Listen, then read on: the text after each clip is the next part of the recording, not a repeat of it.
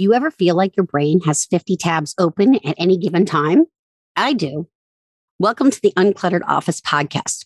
Here I share what I've discovered from my challenges with ADHD and chemo brain. I'm your host, Catherine Avery. I'm a former Wall Streeter, now neurodiversity and productivity coach. I'm a certified productive environment specialist with well over 20 years of experience in business and office design. I'm a badass cancer survivor and thriver, a wife, mom of a teen and a cat, and a lifelong learner, aka a geek and old enough to be proud of it. I've learned that whether we lose our keys, misplace our files, or constantly forget our appointments, we can design a work and home life that is simpler, easier, and fits who we are with our unique brains. I believe that to be truly productive, we need to learn how to be intentionally unproductive. Listen in and learn how to create a plan to streamline your space and systems so you can be more focused and organized. Over the course of the next 6 weeks, we're reproducing a series from March 2021. It's 6 weeks of very short episodes teaching you exactly how to be more focused and organized when you're at work. They will include information about how to set up your office, how to manage your time, and how to declutter some of your digital information. I hope you enjoy them. I look forward to being with you in mid-July to catch you up on all the things I'm doing over this summer while I'm taking a little break from the podcast. Thanks so much for listening. Please leave a review and share with your friends. Thanks. Thanks so much for joining me in my 6-part mini-series with actionable strategies you can do right now to unclutter your workspace, your time, and your information. These are just a few of the pointers I offer in my From Fog to Focus coaching program. I decided to offer this series to honor the 1-year anniversary of the global pandemic. Even after a year of working from home, so many people are still struggling with balancing it all. Or they've returned to the office and even the simplest tasks of our day-to-day work have completely changed. I'd love to know what has helped you most in this mini-series. You can reach me at Catherine@CatherineAvery.com or callwithcatherine.com to schedule a virtual coffee.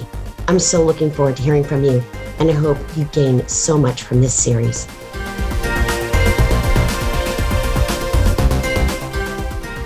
Hey everyone, Catherine Avery of productivitybydesign.com and host of the Uncluttered Office podcast. So I'm doing something super different. I'm running a mini series, and I'm going to take you through how you can be more productive. Either in an office space, if you're still there, or back there at this point in the pandemic, or in your home office, which maybe you've kind of had to cobble together and sort of figure things out. But anyway, these will be pointers for how you can be more productive.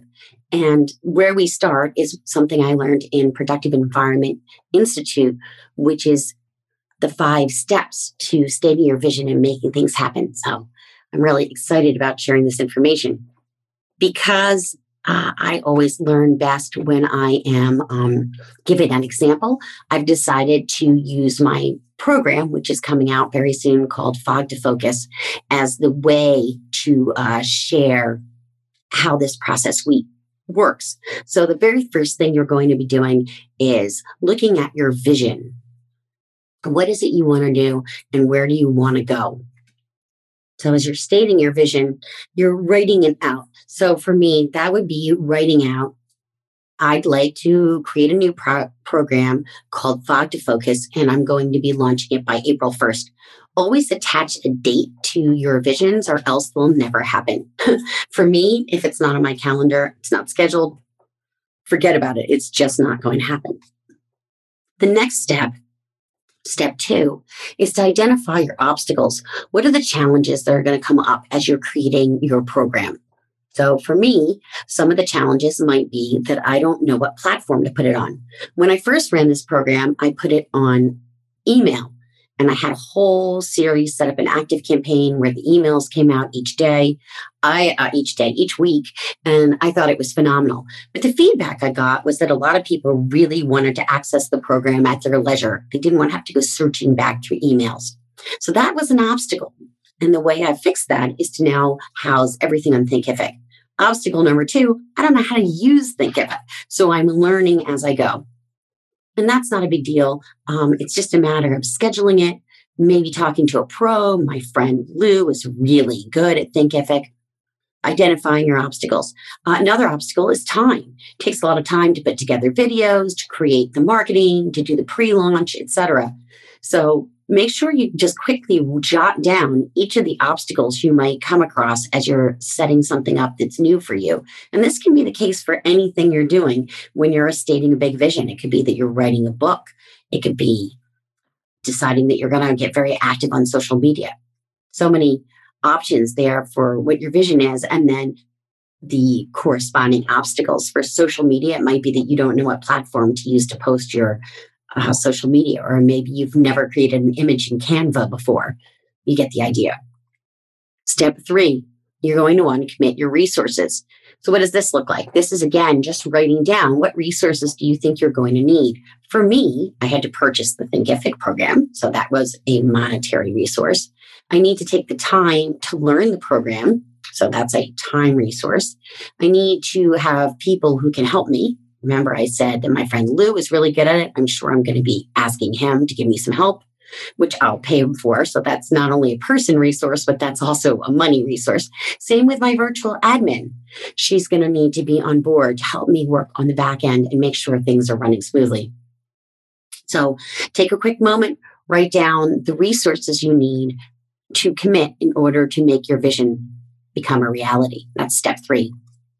Step 4, you're going to want to create and execute your plan. So the plan for me typically is that I take a big calendar and a bunch of sticky notes, and I write down the various steps I'm going to have to take action upon on these little sticky notes. Believe it or not, color-coded, because me. Although if you've been following me long enough, you know everything I have is color-coded, including my calendar. And then I put all those little Post-it notes on the calendar. So in this plan, it would be things like learn Thinkific, create the pre-launch marketing, of which this is one of them, this series, the mini series that I'm talking on now, how to lose my words. And then other steps would be, of course, getting the information out there, talking to people about it, asking if some folks would want to be affiliates to help promote the program, creating the content, getting it all housed into Thinkific so it looks really good. Maybe there's some PDFs I want to create with exercises and homework to-dos to go along with it. That's creating the plan. Executing the plan is, of course, now taking all those sticky notes, putting them on the calendar. And then if you have a Google Calendar or similar like I do, or a project management software, putting those steps in there. Then executing the plan is that, just doing it. JFDI, as my friend says, just flipping do it. Very exciting. Step 4, the chance to do something great. So step 5 is to sustain your success. And this seems to be the step that everyone forgets. We don't remember that we can keep doing that same something really well over and over again. So the way you sustain your success is maybe to have accountability, a buddy who helps you make sure you're staying on the track and doing the right things. That might be a coach. That's what I do. I'm a productivity coach.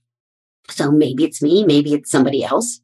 Another way to sustain your success is to celebrate every one of your wins. Make sure that you're always giving yourself a big high five or a pat on the back for getting something done. And then review, the item, whatever it is for this. It was the program.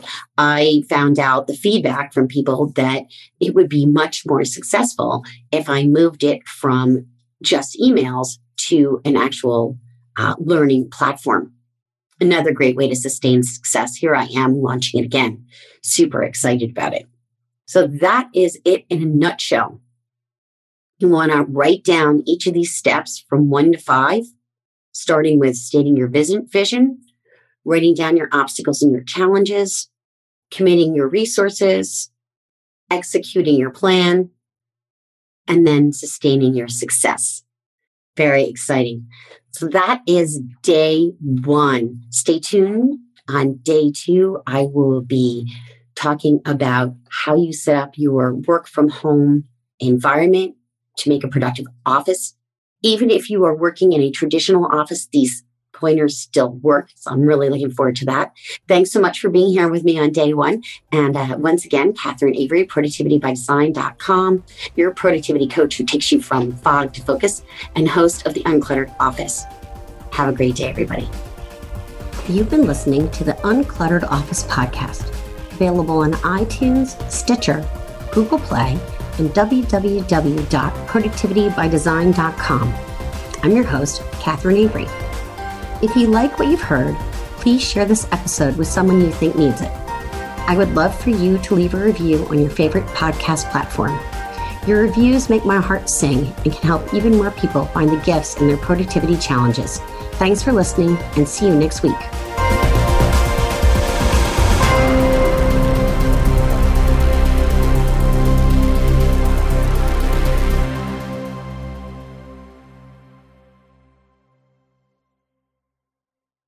This podcast is part of the Sound Advice FM network. Sound Advice FM. Women's voices amplified.